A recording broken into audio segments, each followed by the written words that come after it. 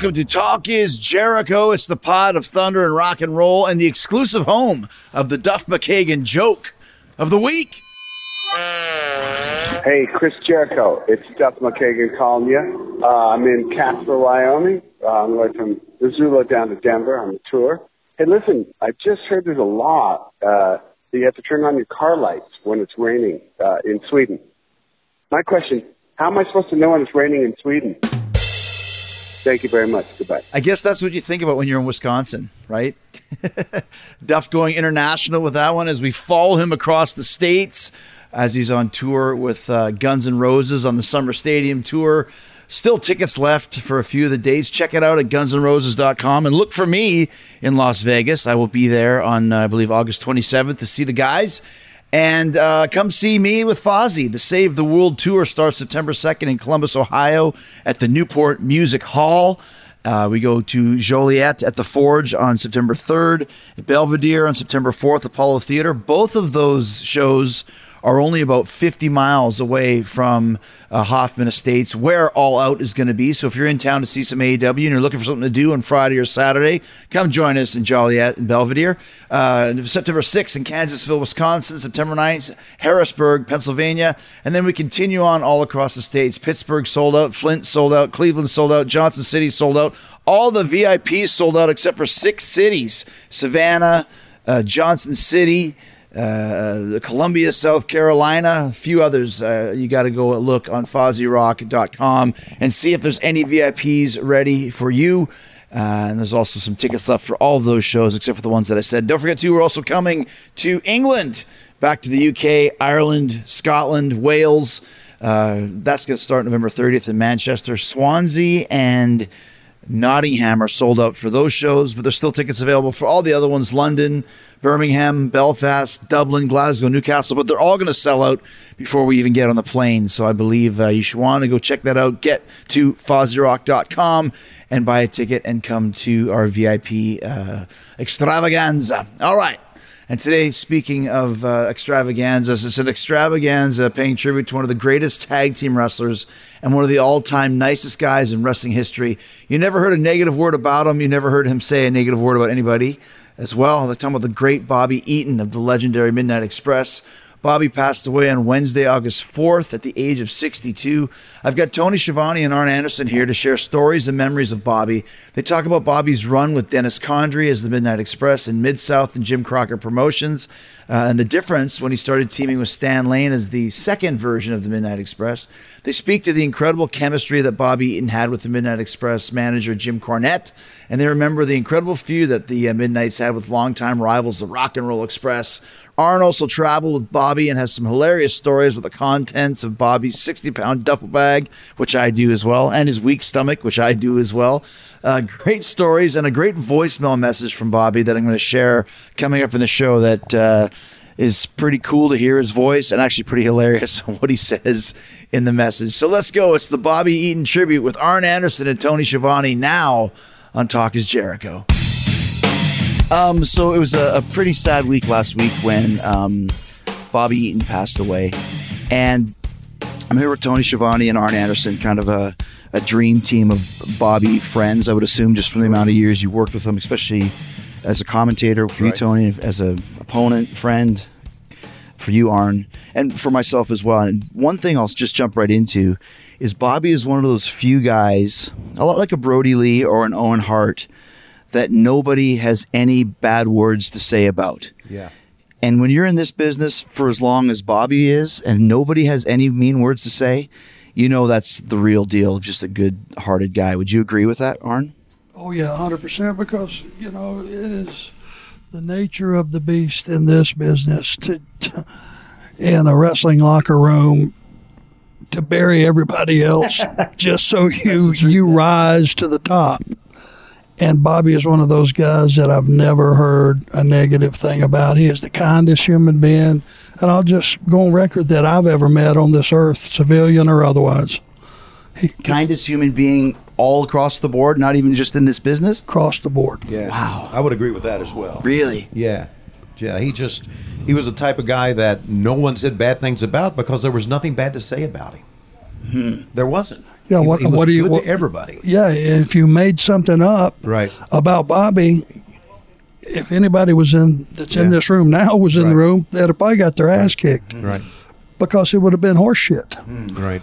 You know, and when you start knocking a guy like that is so he was so pure of heart. The only way I can put it, and this is not being negative, he was almost childlike. You know, he was Yeah.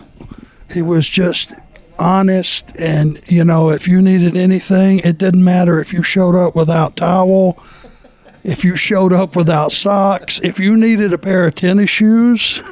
I mean, the guy. I did a quick, I guess, inventory, I guess, one day, and I looked in that bag. He had 5 pair of tights. He had 3 pair of boots.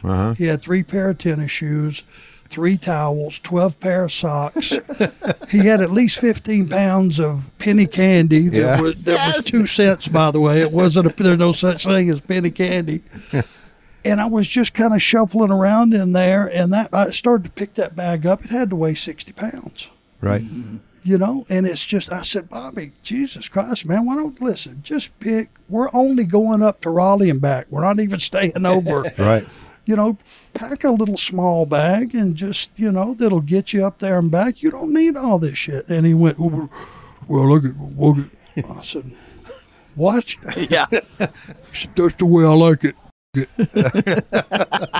Okay, so I speak Bobby. I understood exactly what he said. Yeah.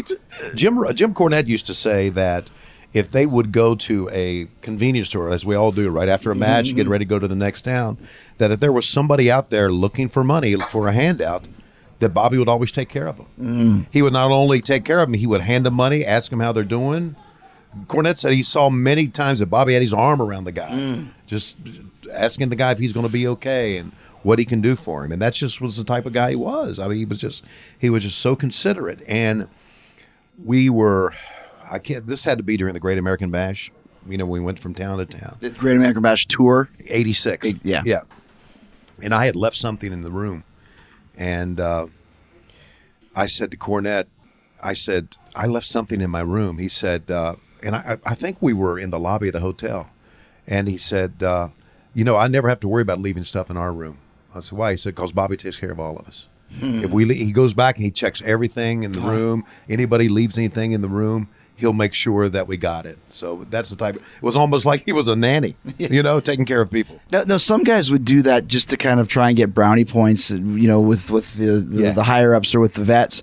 But Bobby would just do that because just to expand what Arn said, just to kind of explain it a bit. When I came to WCW in '96, as you know, it was very NWO heavy, and Hall and Nash and Hulk and all those guys were not the friendliest of guys, just because it was just the way it was. They're great guys now, and I'm friends with all of them. But coming in, right, Arn was very nice. Jimmy Hart was very nice. But as far as the big name guys, it was hard to really talk to any of them. Now, Bobby was also a huge star, but was super nice. Sure. And he would carry around his gear bag and then another bag, like Arn said, that had all the supplies in it. Right. And the supplies were specifically for the boys if they forgot anything. Yep. And I remember one time I lost my toothbrush, and Eddie said, ask Bobby. And I said, I can't ask Bobby. He goes, no, this is what he likes this, So I say, Bobby, I left my toothbrush. And like you said, he's very mumble mouth, marble. You forgot your toothbrush? Yeah.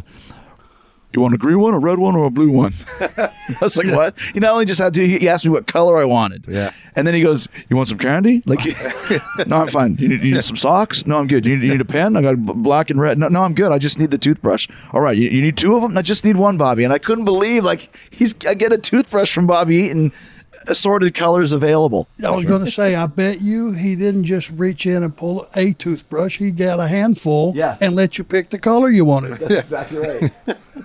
Who does that? Yeah, Bobby Eaton does that. We had Conrad Thompson and I have obviously done a lot, and we were in Nashville in 2019. We did a live podcast in Nashville in 2019, and Doug Markham brought Bobby Eaton to our podcast. So we brought Bobby Eaton in the back, and we asked Bobby, you want to go out and talk with us? Bobby said, yeah, I'll go out and talk with you.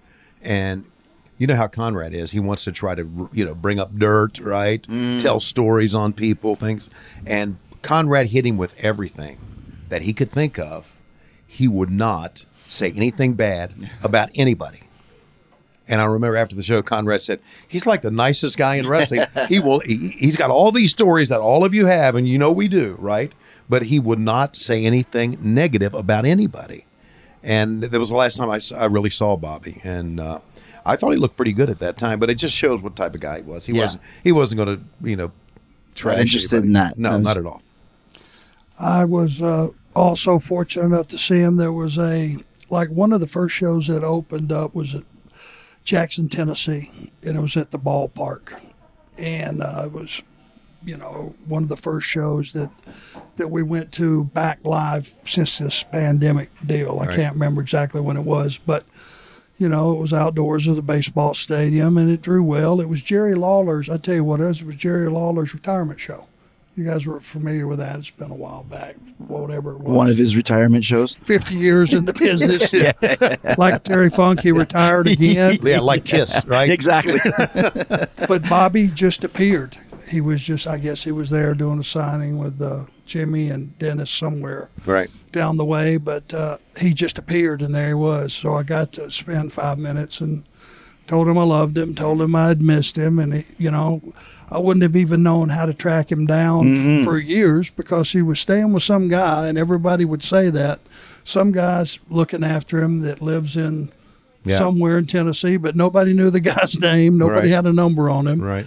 It wasn't one of those things you could just reach out and locate him, but I was glad I got to see him one more time. Well, check this out, and this is the perfect segue for this. I told you guys when we were talking about this, I have something that'll make you pop. So a few years ago, 2019, they had a benefit for Bobby.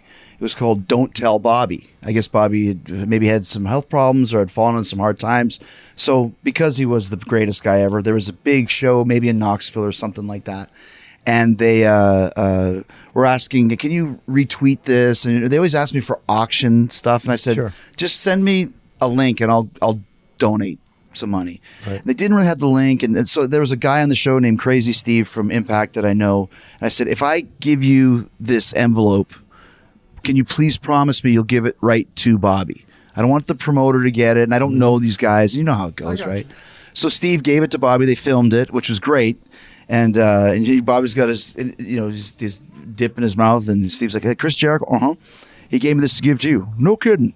So he wanted you to have this. Okay, that's good." So that was all I got. And then a couple days later, I get this phone call, and I'll see if you guys can hear this. Hello, Chris. This is Bobby. I'm calling you. Give me a call back when you get this message, please. Okay. My number is 615-821-8153. Okay? Thank you. My number is 615, count the digits. Okay. 821 848-153. Arn's got a little tear in his eye. And sort of vintage. Bobby Eaton, he's the only man on the planet that has 4 extra numbers in his phone number. And I didn't call him back because I didn't know what to do. Like, should I try and track him down? And it's my fault. I should have tracked him down and called him. But, I just didn't really know. But I heard that message, just was laughing. The 12-digit Bobby Eaton phone number. It was great. So just like we said, just a sweetheart of a guy all across the board. Man, I lived one street away from him for 12 years. I don't know if you knew that. I did in Charlotte? Yes. Down in Pineville, right? Yep. Yep. Yeah. And literally I could walk. I lived out the bottom of the cul-de-sac, and if I walked through the neighbor's backyard, Bobby's house was right there on the corner. And it was like Disco Bobby. His garage was where we met on those few days that we had either like a short trip or Rock Hill or something. Right, Rock Hill TV, right. You'd get back at 9 o'clock at night because it's 25 minutes away, and we'd go to Bobby's and sit there and just sit in the garage and just listen to music. And the kids would be running in and out, the neighborhood kids, and checking in his bag. He kept his bag out in the garage with the candy, so he took care of all the kids. If they wanted candy, they didn't go to the store. They came to Bobby's garage. Right. And it was just one of those guys that you knew, hey, if I need to move something downstairs that's heavy, Bobby would be the first guy there and blow his back out helping you. Something else most people didn't know about Bobby Eaton was cock strong. He could lift shit and was not a body guy or a weightlifter. But, man, if you go back, find any still photo of Bobby and look at his hands. They look like they belong on a Cro-Magnon man. And he was strong as shit. And one of the funniest things about him was he was claustrophobic and he had a weak stomach. So my favorite thing is I'd be riding down the road and people listening to this can't visualize, but maybe you can, and Bobby would be sitting there reading his paper and I'd just reach over and just put my hand on his lips and just rub his lips, and it flipped him out. Yeah. It freaked him out. Yeah. Unsanitary of me touching his mouth. Right. And he'd start gagging, and I'd pull over, and he'd throw up out the door. I mean, his stomach was just that weak. Yeah. Now, I'll get back to how weak his story is. Maybe we'll close with that because it's a whopper of a story. Yeah. But the fact that he's claustrophobic, one day Sting and Rick Steiner were going to jam him up in a corner at Center Stage. You remember how Center Stage was like was slanted, it was metal, it was hard to walk in there. So they were going to jam him up, and Sting was saying, "I'm going to kiss you, Bobby. I'm going to kiss you." Well, as soon as his back hit that steel to where he was trapped, brother, he blew out of those two guys. Yeah. And all I saw was Sting and Rick Steiner tumbling down the hall. It's the damnedest thing you ever saw. Yeah. Right. The thing about it, because Regal used to do that too, and a lot of guys that were really good friends with him, he would go along with the gag. So you'd go like, "Stop, come on, man, come on." Like he would play along, which is why people like to do those sort of things, because he would always sell it. And I think he sold it because he knew the guys got a kick out of it. Right. Oh, yeah. Aaron, I know you're going to remember the story I'm about to tell. Before I do, though, I want to thank one of the great sponsors who make Talk is Jericho possible, and that's rockauto.com. If you're a do-it-yourself mechanic who likes to work on your own car, you need rockauto.com. Rock Auto offers the lowest price to everyone, chain stores, professionals, and do-it-yourselfers. Everybody gets the same low price, and it's always the absolute lowest that Rock Auto can sell for. They don't change prices based on what the market will bear. They don't run their company like the airlines do. RockAuto.com does not require a membership or account login. It's a family business that's been serving auto parts customers online for 20 years. Go to RockAuto.com to shop for auto and body parts from hundreds of manufacturers. The RockAuto.com catalog is really easy to use. You can see all the parts available for your vehicle and then choose the brands and prices that work best for you. And like I said, the prices at RockAuto.com are the same for everybody. RockAuto.com has everything from engine control modules to brake parts and tail lamps. You can get motor oil and the new carpet and then have everything that you need delivered right to your front door. So go to RockAuto.com right now and be sure to type Jericho in their "How did you hear about us" box so they know I sent you. That's RockAuto.com and type Jericho in the "How did you hear about us" box. RockAuto.com, amazing selection, reliably low prices, all the parts your car will ever need. Go check out RockAuto.com and type in Jericho. Bobby and Benoit were very close, very similar guys in a lot of ways. Didn't speak a lot, chose their words wisely. But if you remember this, Arn, and you guys both do, you both were there. There was I believe it was in Baltimore. It was Sullivan and Benoit, and they had a fight all through the arena. Right. That went through the stands, Sure. ended up in the bathroom. Now, anybody that's watching, if you go back and watch that, watch who's trailing them. Bobby Eaton.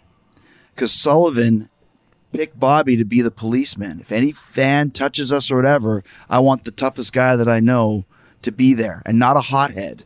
And that's, you'll see Bobby. He's in the bathroom. He's in the background. You can see him in a couple shots. Wow. Because he was handpicked by Sullivan to be the muscle. Remember that? Very clearly. Bobby just said, "Bob, just stay back out of the shot, but just be there in case something goes wrong. Because you never know, some Right guys, through the fans, yeah. Yeah. that's where you're up in their territory. Up on the concourse, those guys were fighting, in the bathroom up there. So Talking about his, wanting to kiss him. Okay. And this is the 2016 NWA Fan Fest that they used to have in Charlotte. I'm sure you went to some of those. I'm not so sure. So I went to the one in 2016 during the summertime. I was working with the baseball team, and we were in Charlotte. So I spent a couple of days in the afternoon. And so there were Bobby and Stan and Jim. They were signing autographs, so I snuck up behind them. and I grabbed Bobby from behind, and I reached around and kissed him right on his left cheek. And he came up out of there, wiping that shit off his face like, what the you doing? He was mad at me, and I hadn't seen him in years that I had kissed him. He wasn't mad. Okay. It just scared him. Yeah. It startled him, Yes. and he scared him. And immediately when he saw it was you, he was not mad. Right. It felt mad. Yeah. Yeah. Boom, he would just. Yeah, I'm thinking it turned into mean. He's bucking up on me, and we haven't seen each other in, I know, decades. What the hell? But he also, too, was easily spooked. Like you mentioned, a weak stomach. And what I'm saying by spooked is like, I don't know if he was superstitious or maybe he grew up in a religious house or whatever. But the reason why I say this is two reasons. One, Bobby was terrified of La Parka without his mask, because he said that La Parka was so ugly that he must be a devil, like a devil child. Right. If you remember, the guy was not the best looking guy. Yeah, he was ugly. He was. So Regal would tell him, his name was Adolfo, Yeah.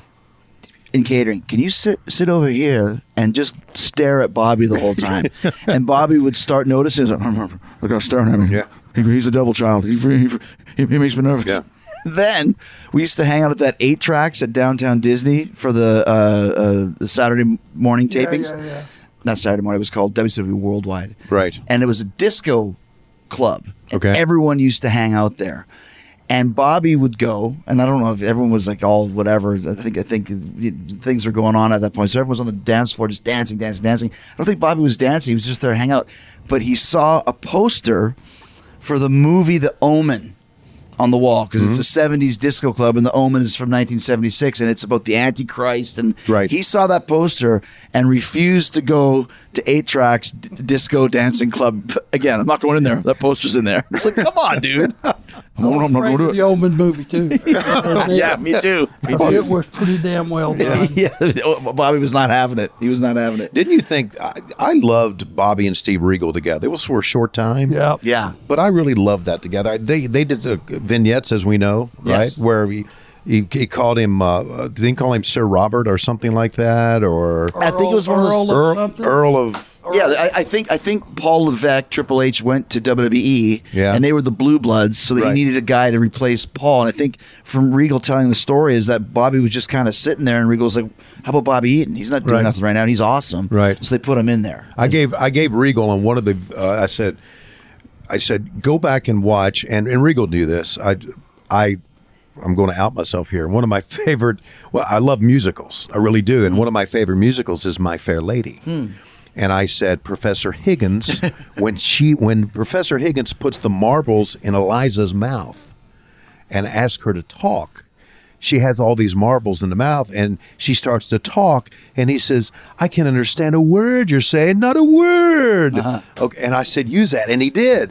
Bobby started talking, sounded like somebody with marbles in his mouth. In one of those vignettes, he says, I cannot understand a word you're saying, not a word. So I always when I think of Eliza Doolittle, I think of Bobby Eaton, who didn't have marbles in his mouth, but sounded like he did. Can you imagine if they would have done vignettes where Regal was trying to teach him proper English? And Yes. saying, the rain in Spain falls mainly on the plane. The rain on the plane. They may have extended that, I don't know, but I remember you hitting that line, and it really popped me. I'm got to back up here. I'm still hung up on you in this show tune. To My Fair Lady. My Fair Lady is one of the best. Les Miserables. Come to the house sometime. I've got all kinds of musical. No. I'll tell one more spooked Bobby story. Then I want to talk about his work and how great he was in the ring.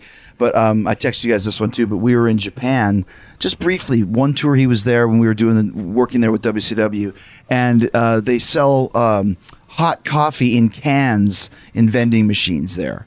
It's just the Japanese thing, and I think it was the winter time or whatever. So Bobby was saying he was looking for a coffee, or he was cold. I said, well, have a coffee from the machine. He refused, because he said, how can a cup of coffee be in a can out of a machine? And I said, it's actually really good. It's just that's the way they do things here. Sure. He was used to going to the gas station and getting your cup of coffee. So finally, it took me about 5 minutes to convince. I'll buy you one. Just let me buy you one. It's a good one. So I buy him this can of coffee, and he's like looking at it like it was, like a piece of kryptonite or some strange artifact. Like he couldn't quite wrap his head around. So finally, I open it up. I drink it. It's good. He opens it up, And for some reason, I'm sure you guys have experienced this at least once in your life, there was like a cocoon, like maybe a worm cocoon or an insect cocoon. Yeah. Something had got into the can and from the inside had built some kind of a little cocoon thing, right? Right. So when Bobby opened the tab and you could see this white kind of creepy thing in there, he flipped out because he thought that I had ribbed him. And he's like, "You motherfucker." I was like, "But Bobby, how could I rib you? You knew. How did I know? It's a vending machine at a random truck stop that we just pulled up. I had no idea. I could have got that one, but you didn't. You knew it." And he would not talk to me for the rest of that trip. It was another 3-4 days or a week or whatever, because he was convinced that somehow I had masterminded this plot to put a worm cocoon inside of the hot coffee, inside of the vending machine, the one that he happened to get. You're good at a lot of shit. I'm not sure you're that good. I wouldn't put it past him. There's a new sports drama series on Starz, and it's set in the world of indie wrestling. Heels follows a family-owned wrestling promotion as two brothers war over control of the league and their late father's legacy. Ace and Jack Spade's rivalry, both in and out of the ring, is the main event. Brother versus brother, hero versus heel. Even CM Punk is stepping onto the mat for a cameo. Alexander Ludwig plays Ace Spade, beloved hero, hotshot, and star of the Duffy Wrestling League. Outside the ring, Ace struggles to reconcile his idol status with his habit for self-destruction. Stephen Amell plays his brother and league heel Jack Spade. This hardworking proprietor, husband and father, is trying to breathe new life into the DWL. Heels is available to watch now on Starz and the Starz app. Let's talk about Bobby Eaton as a worker. Now, I know for the majority of the time, I could be out of school, but it would seem that with the Four Horsemen being heels and then also the Midnight Express being heels, that maybe you didn't work with them a lot, or maybe you did. Didn't at all till the very end. Gotcha. And we popped an angle, and the reason the angle worked is they let us, Bobby and I, play out the best friend thing, because we were best friends. And they let me, hey, Bobby, you're doing great. You're doing good for yourself. You and the Midnight Express, you're great U.S. tag champions. Just let it go there. It's enough. You don't need to push it any further. And then Blanchard stepped in and started demeaning the both of them. And so then I started demeaning Stan more so than Bobby. But there was that thing in the back that I was pretty much talking down to Bobby, and it made the angle real. And as soon as they shot it, we just had just a couple of shows because things backstage weren't going well with the company, and we were talking about amongst ourselves leaving, but man, business was down a little bit, but it flamed up. Right. We did the new Charlotte Coliseum, which was the new Coliseum at the time. It was Flair and Luger and us and the Midnight Express on the first show in that new building. 15,000 people. Yeah, no, it was 22,000 people. Was it 22,000? Yeah, it was sold out. It was they had built the biggest NBA arena. They may have had 15,000 paid, but it was sold out. So was it a three-way tag? You said it was Flair and Luger, and you guys. That was the main event, Flair and Luger, and we were right underneath it against the Midnight Express. Oh, I see. Who was baby faces? They were. Right. Well, nobody was. Kind of half and half. Yeah. It was a heel match, but it was like nobody really liked Tully. Tully had real heat with the fans, and the Midnight Express, Cornette had real heat, but the girls liked Stan, and the guys by that point in time knew how good Bobby was. He was one of those guys like Brad Armstrong, if we're just talking in general. You could watch Brad and you go, damn, that guy's good. But when you're in the ring with him, you really got a feel for just how good he was, how smooth. Right. And just always, no matter what you did to Bobby, you could look at the crowd or your partner or Jimmy for a second to give him some shit. And when you turned around, Bobby was just where he needed to be. A lot of guys don't have that intuition. They were either crowding you or they feel like they're left there for too long, what I'm saying? They should be doing something when all they should be doing is selling. Right. And he just had that intuition and just that knowledge. And you look at his individual greatest punch you've ever seen. Yes. When this one got by a lot of people, but go back and find it and you'll appreciate how cool it was. we all drop elbows, but we all drop them across the chest. You know what I mean? Right. Bobby comes off that center. If you're laying here and your head's facing that way, Bobby would hit that same rope where your head was and come down and drop it right at the top of your head. Nobody does. Interesting, yeah. Nobody No. does that. And nobody has since. And it just looked like, God almighty. You know, that kind of stuff. When he come out the top with dropping that knee on you, it was a different dimension. Right. Most people couldn't do it because you blow the heavy knee out. Right. Landing. Now, Because Bobby, he was a deceptively big guy, too. He was quite tall, like probably 6'2" or so, maybe. maybe. And a barreled chest. Like you said, not a body guy, but not a small man, not a giant, but 6'2". That's a big guy to be at the top rope. I'd estimate 2 1/4. Coming off the top rope as much as he did, that's a big guy at the time. You know? Yeah, dropping that leg, you know, that's all bad on your hip. You know, it's worse on him, I think, than the guy. Of course it taking is. Of course it is. Because, I mean, he was very, very safe. Right. Yeah, and that's everybody would say that, how safe he was and how light he would work. Now Bobby would with me. Bobby, a couple of things he would do with me. He would always say, "Lock up with me." Like we're in the backstage area. I said, "No." He said, "Come on, you need to learn how to lock up. Lock up with me." And I'd lock up with him. He said, I lock up with him. He said, "Oh, you're way too stiff." So he says, "Here's how you do it." And he would lock up with me, and it would be the lightest thing. And he told me, he says, "You in your face. You got to show it in your face. You don't have to be that stiff, but show it in your face." And then he would ask me to do, like, you know, twist my arm. Oh, he would do that just to fuck with me. "Oh, you're way too stiff. You're way too stiff." So I knew that Bobby was probably one of the safest guys out there. That everything he did looked great, but didn't hurt. Now, I mean, there would always be a mistake.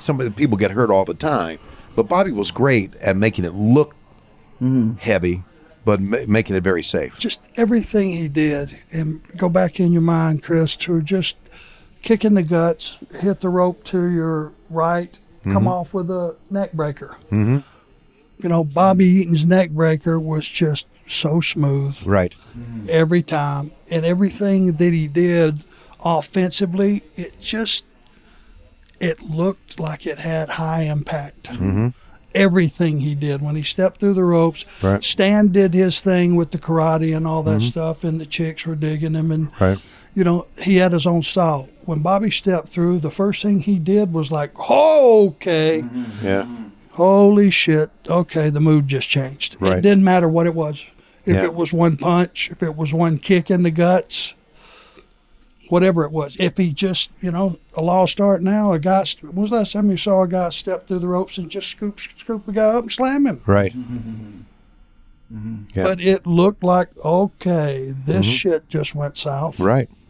Do you think Tony was showing you how to lock up just so you would have a little bit more of a feel for what that felt like as you were commentating matches? If it was Cowboy Bill Watts, I would say yes. But no, Bobby just wanted to play with me in the back. Gotcha.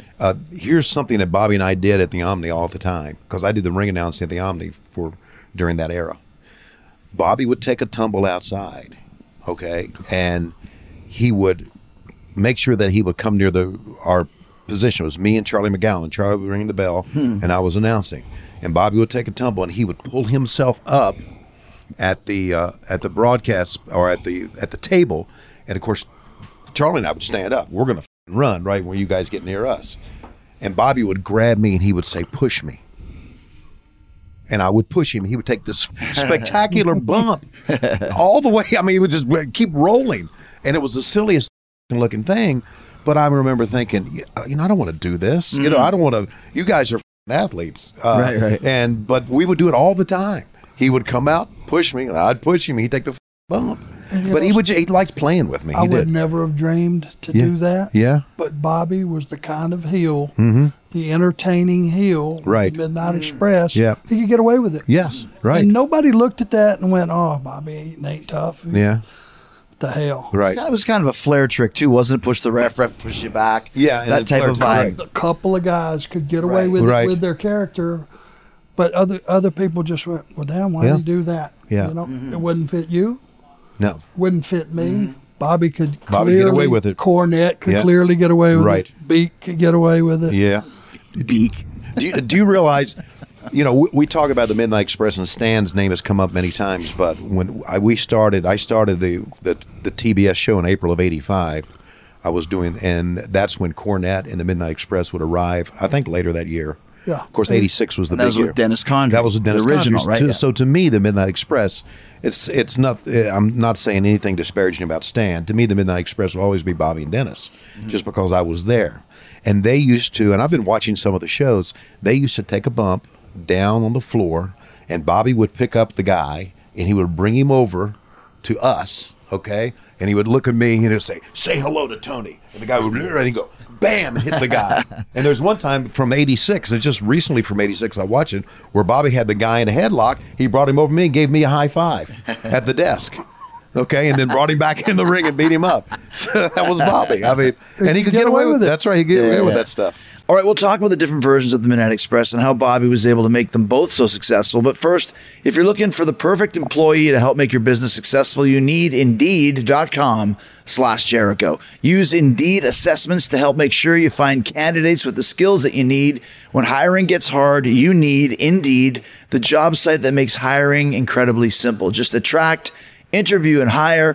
In fact, with Indeed, you can do all your hiring in one place, even interviewing. Don't just hope your perfect candidate will find out. Indeed's hiring tools help you cut through the noise to hire faster and smarter. Indeed Instant Match provides a list of quality candidates whose resumes are on Indeed the moment you post a sponsored job. With Indeed assessments, choose from 135 skills tests to help make sure you're finding applications from people with the skills you need. Join more than 3 million businesses worldwide that use Indeed to hire great talent fast. Get started right now with $75 sponsored job credit to upgrade your job post at Indeed.com/Jericho. That's a $75 credit at Indeed.com/Jericho. That's Indeed.com/Jericho. Offer is valid through September 30th. Terms and conditions apply.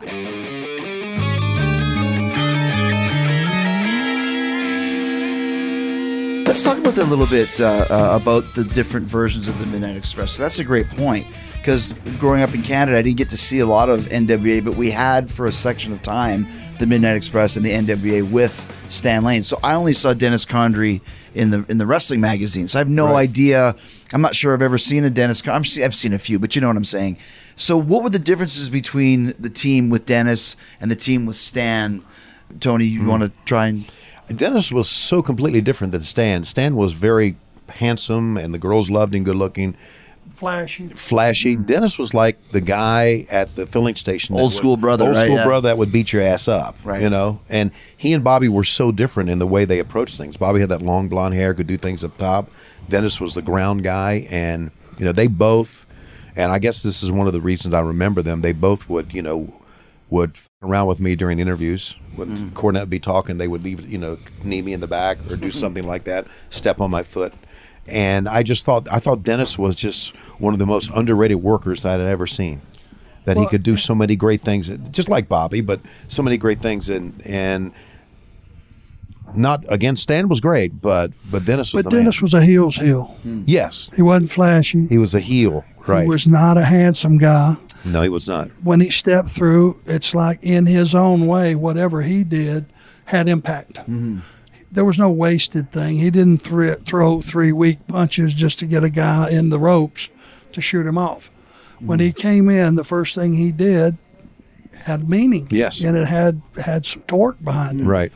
And be a good guy, Chris, just to go back and just watch the Midnight Express Dennis version with the Rock and Roll Express. Yeah.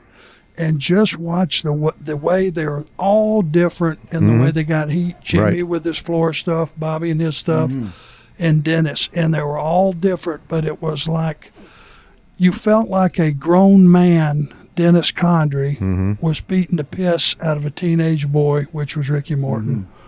And that's where the heat came in. Dennis was a guy that, like you said, if you popped off to him, he'd hit you in the face with a beer mug and never think twice about it. Yeah, right.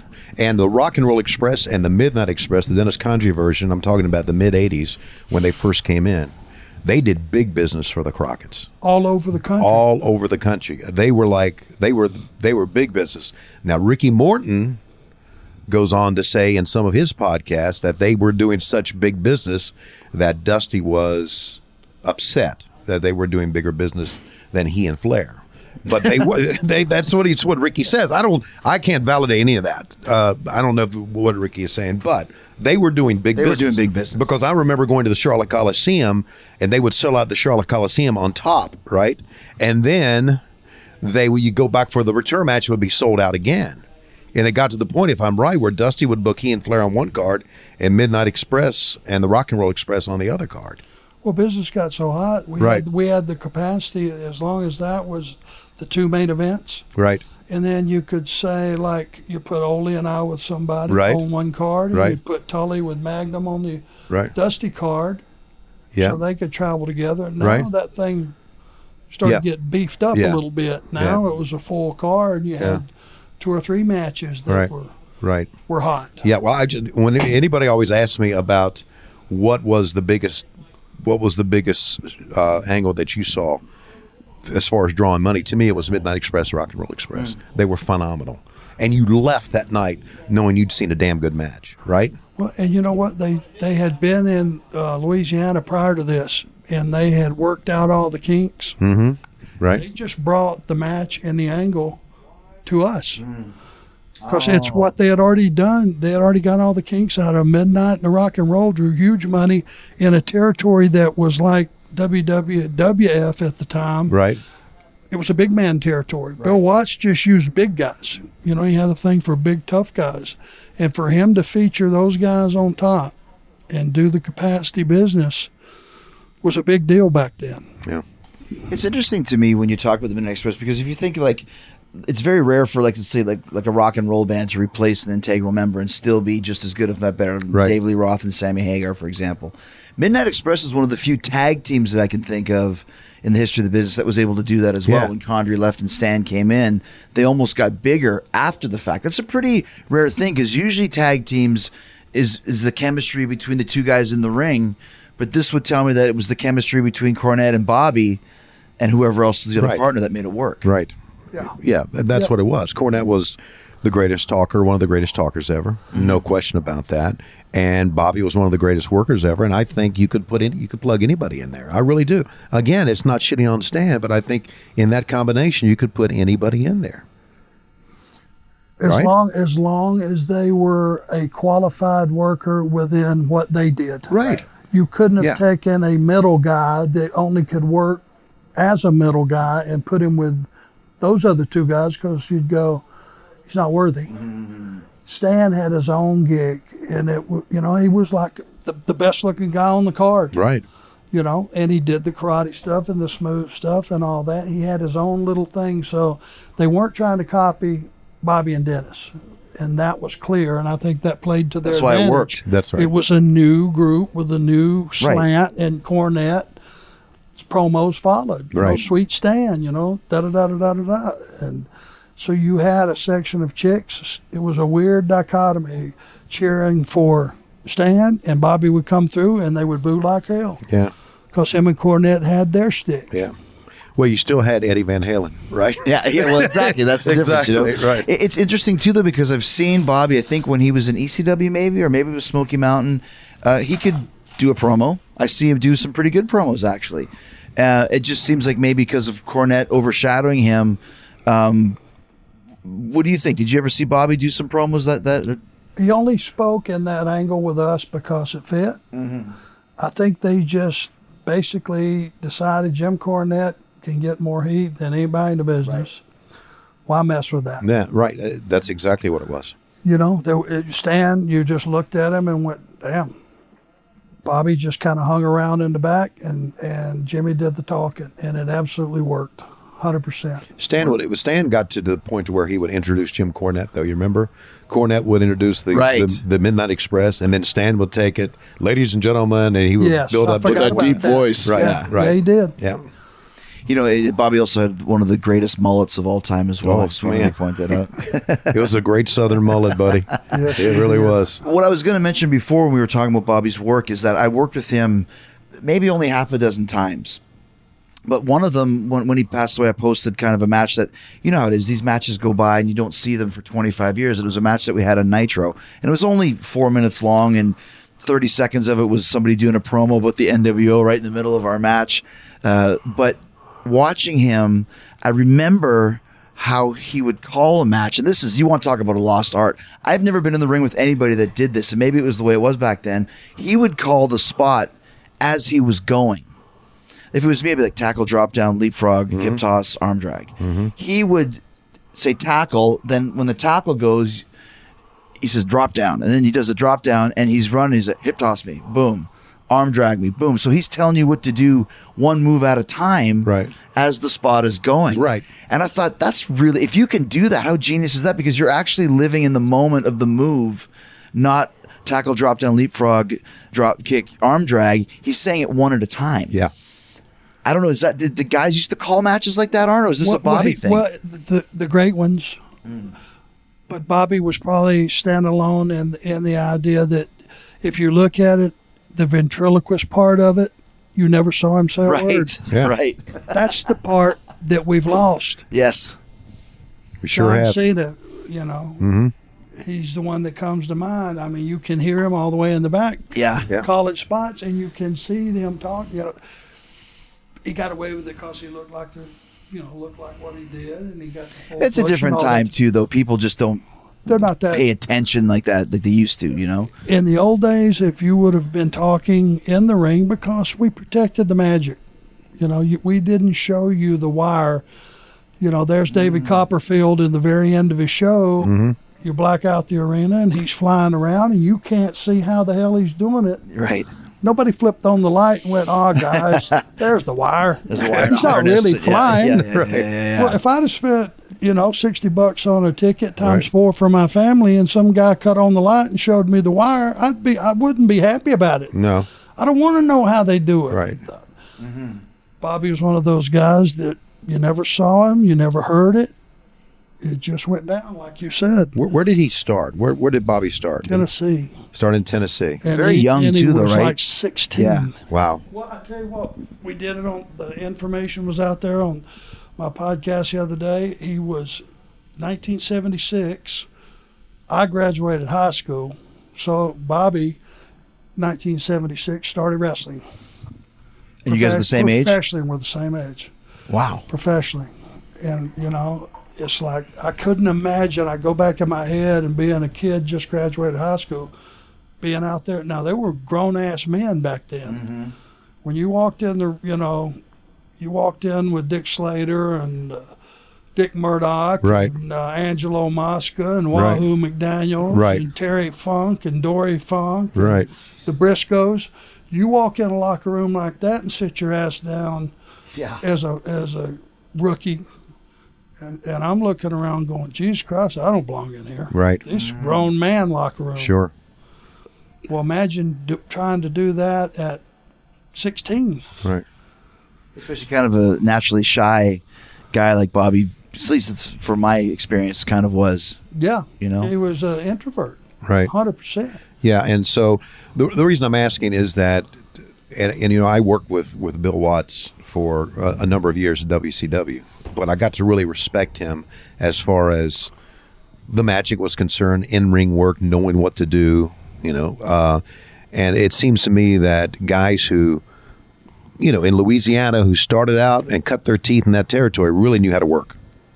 We had to. Yeah, you had to, right, because of him, right? Here's the example, and it was a little different psychology, but it absolutely worked. That was my first territory.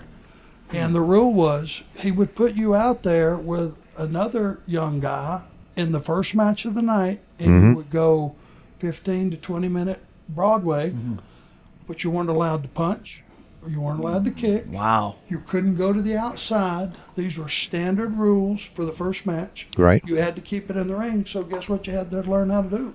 Wrestle. Wrestle. Right. And work holds. Yeah. And swap holds. That's a Japanese young boy strategy as well. Right. And he put it out there to open the show. Yeah, and so you guys like so you learned how to work, and Right. you had to, because in those days, here's something everybody else forgets.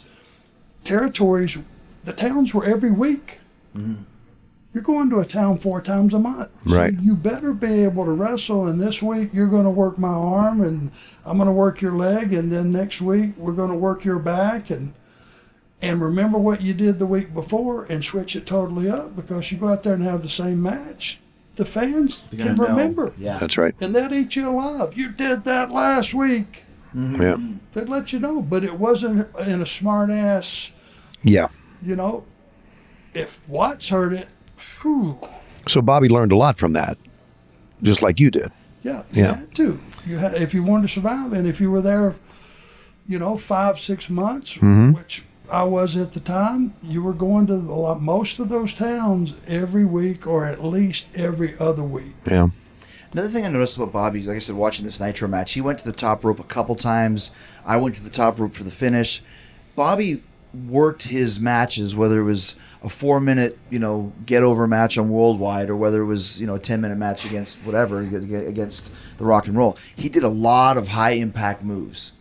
He, in this one that we had, in the 4 minutes, he gave me a knee drop off the top. He went for the leg drop, the Alabama Jam off the top. He did a couple other kind of flying things in the ring. He worked very hard, and this was 96.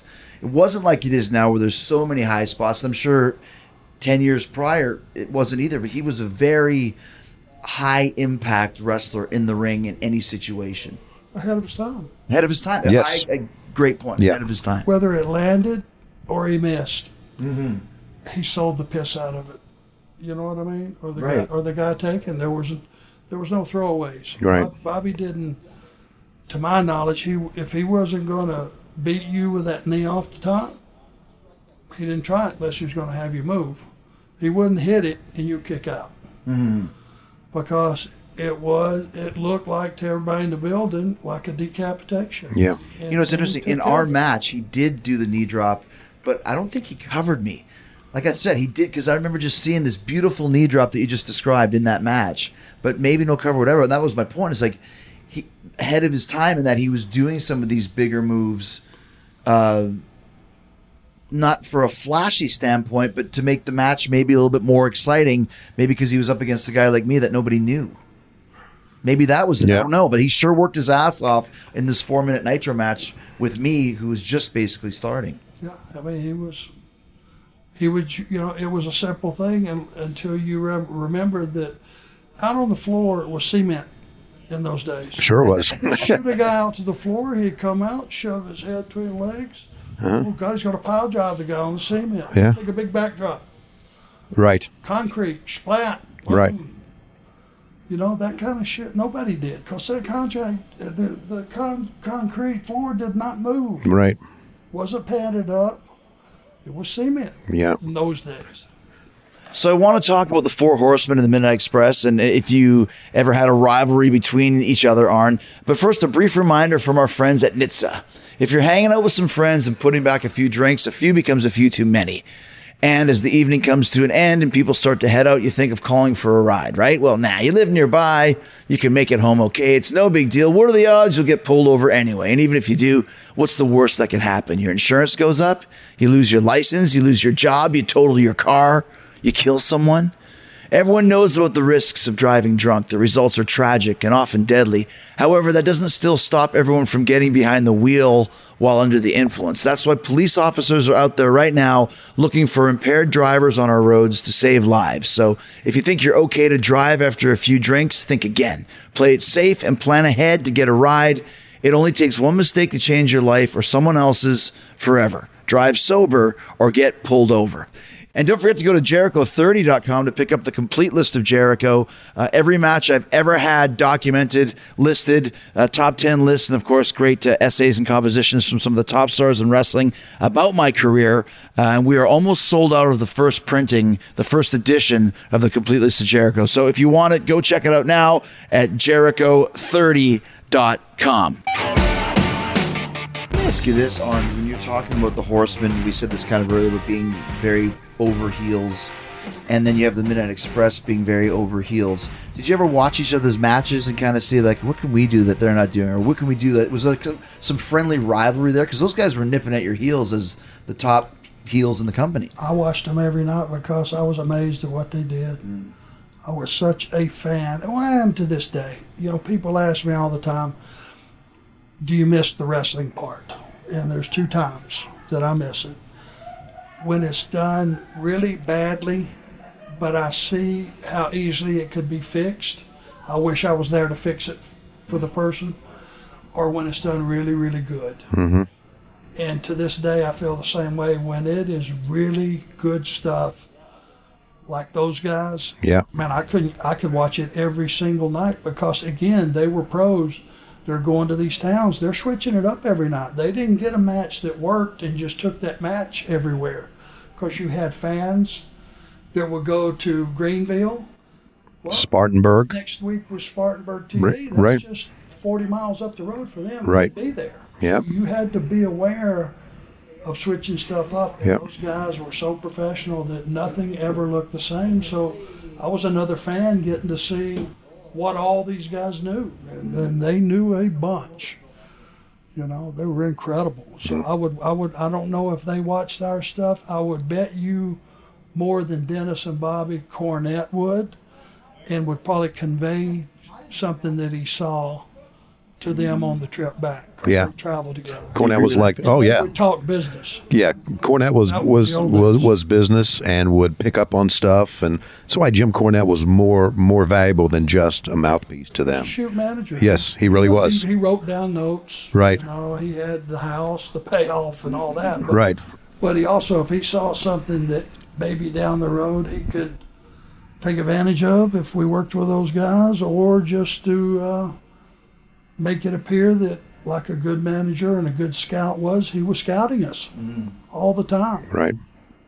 Do you agree with that, Tony, as far as the differences between the Horsemen and the Midnight Express, and what Arm was kind of saying? Yeah, I agree with it. I thought, and I go back in the day, back in the 80s, when mid 80s, right? Before 87, 85, 86, 87, 88, not really. But those years, there were 2 great heel factions, if we can know. There were the Midnight Express and there were the Horsemen. And they were both so good that we ran 2 towns. That's why we ran 2 towns, because we had great heels on both sides. I remember, do you remember, I know you remember the Rock and Roll Express Super Summer Sizzler Tour? Ole and I were with You them, and Ole wrestled them every town. and it was a single main event, Right. and it was just the towns like Florence and stuff that you could drive. Because it was at the end of the bashes, right? Yes, it was the And first the week rest of the crews first week in would August. actually get like 5 days off, Right. 6 days off. But they said, you know, we're going to book this tour. Do you and Ole want to work it? And it'll be just drivable towns. Right. It's one of the biggest weeks I ever had. Yes, right. It was. And it wasn't the big towns.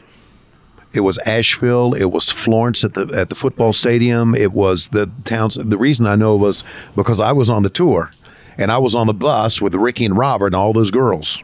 Okay, and Jimmy Valiant also snuck in right. so he could go save trans. So he would. Hey brother, can I get on the bus? Sure, get on the bus. Okay. Ride with you, brother. So went to all those towns, and what I remember about it was that the bigger towns had Dusty Flair. They had the Midnight Express against the Road Warriors in the bigger towns, but they had you guys against the Rock and Roll Express, sold out everywhere. And because remember Henry Marcus, the promoter in South Carolina? Hot Pockets. Yeah. Henry always bitched all the time. He would get me on the phone. The only thing I get is that goddamn Jimmy Valiant and the Raging Bull Manny Fernandez, and that ain't drawing shit. Okay? So I say, Henry, what can I do? Okay, so I never will forget, we were in Florence, and that stadium was sold out. And it was you guys and Rock and Roll Express Super Summer Sizzler Tour.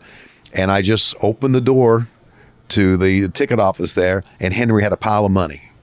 And he was counted. I said, Henry, how's the gate for you tonight? And I shut the door on him. And he was Did you think to look at his socks? His ankles were like the size of a rhino. Yeah. Stuffed full of twins. Yeah. Hot Pockets, Henry Yeah. Marcus. Yeah. Oh, he would stuff the money in his He would put it in his socks. socks. Yeah. Well, and it was an outdoor show, and I even remember what he turned in. Oh, I'm sure. mean, it was like a football stadium. But Yeah, it was a high school yes. Standing room only. Yeah. He turned in $44,000, which was a huge house. Right.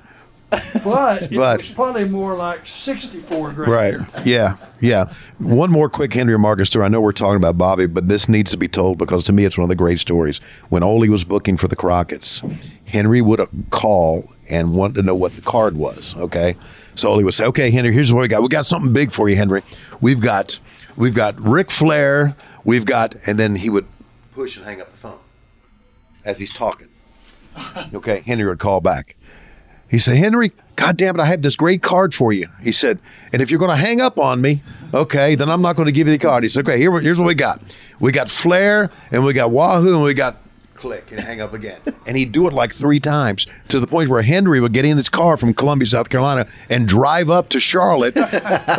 Okay, "I heard you guys had a big card for me. We had a bad disconnection." He did that to him all the time. Isn't that a great story? I mean, that's Ole Anderson and Henry Marcus is what that is. Oh. Yeah. Go ahead, Art. Well, I just remember back, and the thing was, what made the rock and roll so diverse is when Ole and I worked with those guys, it was a totally 100% different match. It's like there was the best one I think we had, just because the setting involved was they were the champions, the rock and roll. We wrestled them in Greensboro on a big show, them as the champions inside a cage. Starcade? I think. Was that the Atlanta Greensboro thing? I think so. Right. And we took it to about the 50-minute mark. Now, it wasn't your dream setting of 2 heels as champions who just got beat up for the whole time, because it didn't work. They were the champions. So we beat both of them up. And it went about 50 minutes. And if you remember, there was that final tag that Robert made. They both sold. They both made a comeback. Robert, I scooped up Ricky, who fed in on the deal like a slam, and Robert drop kicked him in the back, and he went down on top of me. Right. 1, 2, 3, flipped him off at 3.5. And we stomped them all the way out of the cage. They were like heels trying to get out of the cage. Right. Remember that? Yes, I do. And when it was over, we had more heat than if we'd have won. Right. Because they basically sold the whole match, and it was totally different from the match they would have with the Midnight Express. And that, but still, with the Midnight Express and with Bobby and you guys back in the era, one of the things that made Bobby great was you could go 50 minutes. And you could have a good match in 50 minutes.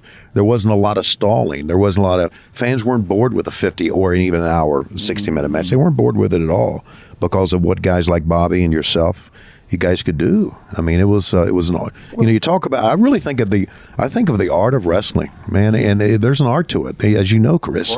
And Bobby was one of the guys that could really paint a great picture for you, and do it for a long time. It just popped in my head as we're talking, as we start to wind down the scaffold matches, or match. I'm sure there's more than one. Right. But I just remember like Bobby hanging from this scaffold, and there's no way to bump off this. You're going down and you're landing on your feet and doing a little bump and roll. But that was the first thing I've ever seen in my life, and I know that Bobby was in it because I remember him just hanging there and thinking, I would never do that. I know. I would never do that. That's why Bobby did it, because none of the rest of us would either. Yeah.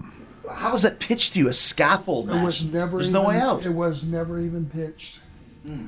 They knew that they had Bobby in the wings, and that was the guy. He was the go-to guy to do that with.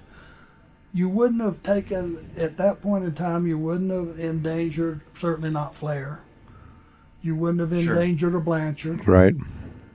Or an Anderson, because things were so hot then you didn't want to get a guy hurt. Couldn't take the chance, yeah. Right. Before you booked it, they knew somebody was probably going to get hurt. Right. There's only one way down. Yeah. And there's no way to bump. Yeah. There's no way to protect yourself. It's hit, and just pray that you hit and roll, and you took enough mustard off of it that didn't blow your knees out. Yeah. Right. The most famous one was Starcade '86 with the Road Warriors. And Bubba, Big Bubba. Big Bubba and Cornette, Midnight Express and the Road Warriors. I remember we were during a commercial break or something in the studio, and I remember saying, God, you guys, you're going to have to get paid well for this. And Dennis Condrey said to me, yep, or there ain't going to be another. It's what Dennis Condrey said. Bobby didn't say anything about it. Bobby just, he went with it, okay? And that's where Cornette, they did that bump where Cornette blew out his knee. Because I was right there at ringside, and the Cornette is hanging from the bottom, right? And Bubba comes in to catch him, and I remember looking up and saying, and Cornette was kind of heavy in the rear end, and I remember saying, there's no way Bubba is going to catch Cornette, and he didn't, if you'll recall. And Cornette hit and blew out his knee. And Bobby, the finish was on Bobby, I think, because I think Bobby was trying to climb down at some, but Bobby took a bump off the side of the scaffold of the, if I recall right. They knocked him off the scaffold that way, and that was the finish. But the thing is, too, just about that Cornette bump is like as an athlete and as a wrestler, there's no way to catch a man who's falling straight down. No way. It's almost like you can try like having a basketball hoop, but he's gonna go right through, and you can't go underneath and catch him on your shoulder because he's coming down feet first. Right. What was Bubba supposed to catch? No, it was. There really is no way that you can make that work. Right. It's a no-win situation. Yeah, there was a moment I looked at Cornette and he's swinging, okay, and I looked at Cornette and I looked at Bubba, and I remember all three of us knew at the same time, he's fucked. Okay, something bad's going to happen here. I didn't know, but it was the knee. Well, I guarantee you, in those days, it went down like this. They had a conversation in the back. Jimmy said, Bubba, because you are superhuman, and he was one of those superhuman strong guys, can you catch me? Yeah, I'll catch you, no problem. Yeah. Sure I can. And it went down like that. Yeah. Nobody sat down like in this setting and went, wait a minute, guys. Yeah, right. The aerodynamics. Probably 240. Yeah. Right. He's going to drop from 20 feet. By the time he gets to you, God knows what that translates into. Speed-wise. If Bubba would have caught him, it'd have blown his back out. Yeah. Somebody would have got hurt. Right. Yeah. There was no way to do that safely, period. But they're looking out at the crowd. Potential payoff. Yeah. What does that do for your standing in the community? Right. The wrestling locker room. Right. There's all these positives when everybody went, somebody going to get killed doing that. Yeah, right. Because in those days, you wouldn't have said that. Nobody would have said that. No. Oh, why are you being negative, man? We booked this thing. Look at the house. It's packed. You don't want to lose your spot. Yeah. And I don't think Dusty would have sat down with all the guys and say, hey, I got an idea for a scaffold match either. I think he just booked Here's what we're doing. Here's what we're doing. Right? The scaffold match. Right. Here it is. Yeah, right. What? Exactly. Last few things. Arn, you spent time in the WWE. Tony was in the WWE. Was there ever a reason why Bobby never went to the WWE that you know? Comfort zone. Comfort zone? Everything was based around Atlanta. Lived in Charlotte. Yeah. Guaranteed money, which there was none. WWE, it was guaranteed with Turner, no matter what you say. That's right. It was a lot of things wrong with the company as far as, never knowing who the boss was or having the boss be a guy that was a wrestling guy. And, it was more corporate guys and all that. But it was just, you got into that deal, and if you had a 3-year contract, it came. Rain or shine, Chris. Your family, your wife could plan your life. You could plan your life. If you had a 3-year deal, you had a 3-year deal, and it was there, period. That appealed to a lot of guys. It did to me. I was there 12 years. Bobby never played the politics, right? I mean, he never got to me. He could have been on the inside, but it never showed. He never got stressed out about what was going down, what angle he was in. I mean, God bless Tully. I mean, he's our friend, but he always got stressed out about that shit. Yeah, always got stressed out about it. And a lot of guys did, even back when when you came aboard. There was always the older guys. Bobby, it never bothered Bobby. He was always, like you said, comfort zone. He was very comfortable about being in the South, and he was very comfortable about staying where he was staying. Now, I don't know if Cornette ever approached him about coming up there and working with him, because Cornette worked in the WWE. And I would think that even if Cornette would have approached Bobby about coming up there, I would think Bobby would have said, I'm fine where I am. Bobby was in that position, however you want to look at it. I always thought it was pretty good. You knew if you went or looked around and went, hey, I got to have a guy have a match tonight, there's the guy. Right. But Bobby would go for months where he would just come in, sit down, not have anything, sit there, go back home. Hang out with the boys, right? It would be months, a string of months without him working, but the check was there every other week. That's right. How do you beat that? Yeah. Right. And there was no heat on it. It was like he just became invisible. You knew he was part of the crew. He was there if you needed him, but What a job, right? I remember reading the very first iteration of the Observers in 1990 when I was training, and I couldn't believe it because the head of the Boxing and Wrestling Commission got them, and they were on typewritten pieces of paper, like.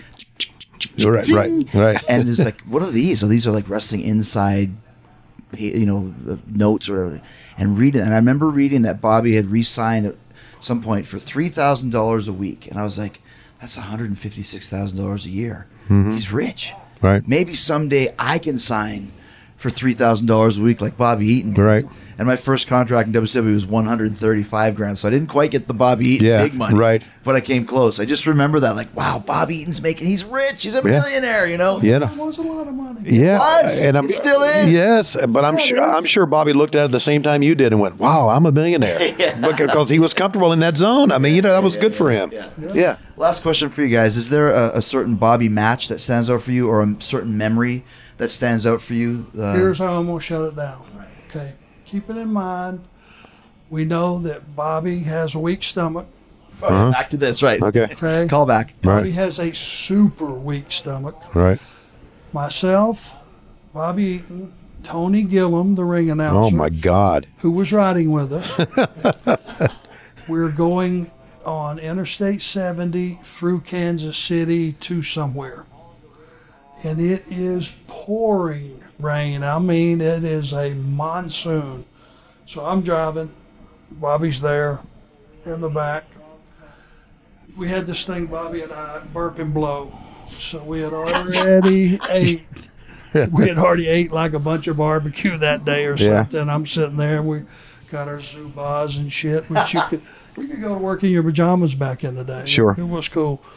So all of a sudden, I feel this really big, major burp. And Bobby's kind of leaned in and he's reading his USA paper, and I blew it on him. And you know those that where you have like heavy garlic or something, the burps that you can taste, make you sick? Yeah. Because that came out of you? Yeah. It hit him in the face, and he went, whoop, whoop. And he threw up on my chest. Now, we're going down the road 75 miles an hour. He threw up on my chest. When I saw that, I threw up on him, and it went back on him. Now, Gillum is rolling in the back. I pull off the side of the road, open my door. Now, we're off in the emergency lane. Bobby's hanging out his door. He's pulled off his top. He's hanging out the passenger door. He's puking. When I go to pull off the shirt over my chest, I get a good whiff of that shit. Now I'm hanging out on the traffic side. Yeah. Puke all over my Zubas. I'm naked on the side of the road, throwing up. Bobby's hanging out the other door. And we finally get back in the van. I'm sitting there naked, and we're gagging, and he's gagging. He's got his shirt off. We look back. Gillum looked like somebody threw a bucket of water in his lap. He has pissed all over himself. I can't top that story, so don't even ask me to. That is the burp and blow, piss thyself story, gentlemen. I'll just throw one more in there from the I don't have a burp and blow story, but you mentioned Spartanburg, and I remember we had a house show there with WCW, and I was lucky enough to get booked with Bobby. And at the time, I wasn't winning any matches; it was just kind of the way it was. And we were there, and Bobby was booked to win, and he changed the finish that night. I can't remember who the agent was, or if we even had agents for house shows back then. Might have even been you, Arn. But he changed the finish because he's like, I'm the bad guy. Why do I need to win on What year? 96? Probably was me. So I think he just basically was like, why is the bad guy winning the opening match? But someone was like, well, Bobby, this is one of your towns. He's like, fuck, he's going over. It's the opening match of the show. Put the baby face over, which is a general rule on our Sure, shows. yeah, But I makes just- perfect sense. Yeah, and I just remember like I wasn't beating anybody, and just the fact that Bobby volunteered to switch the finish, Right. which was the right thing to do, and I mean, he wasn't doing it because I was a nice guy. It just was the right thing to do for the show. But once again, he didn't have to do that. Right. He could have taken the win and taken his Yeah. $3,000 a week and went home. Right. But he did that. I just thought that's a pretty cool guy that understands the concept of the business. Yes. Well, and had you not been talented, he might not have made that decision, Yeah, Chris. You right, got to put some of that on yourself. He Yeah. saw an opportunity. He loved the business. He saw an opportunity to do the right thing, Yeah. and he did the right thing. And, when you love the business, that doesn't bother anybody. No. Yeah. Nobody comes up to me and says, hey, God, did you ever win a match? I mean, how many matches? You never beat anybody, Right. which I never did. Yeah. But they forgot that. Me, you beat me. The only thing I can I say, don't believe it. I still got to go watch it. I still don't believe it. the only thing I can say about Bobby in closing was, in the years that I was with the Crockett's, I did a lot of ring announcing too, which I loved. The reason I really loved ring announcing was I always thought the pressure was kind of off of TV, and Yeah. you could kind of have and I told you how Bobby would come up to me and he would say, push me, and I would push him back. But anytime the Midnight Express had a match, Bobby was always having fun, especially if it was a house show. And he would look at me a lot and he would say things to me, as he takes a bump and he'd look up, I'd be there, he'd mumble something to me. And I remember thinking, he's making this fun. He's making this fun for me, and he's making this fun for the fans.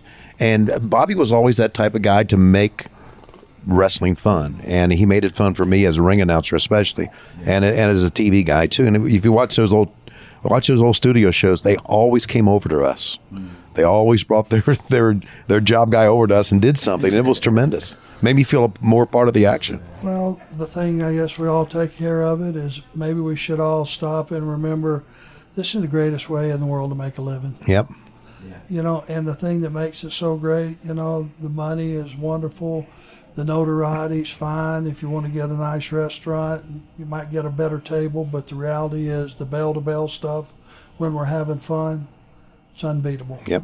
Because that's why we do it. That's what keeps you coming back, is it's supposed to be fun. And Bobby brought that to work every day. Yeah. Can't say much more than that. Thank you guys. Thanks, Chris. Thanks for having us, buddy. Some stories about one of the greatest of all time in the ring and out. Absolutely. Bingo.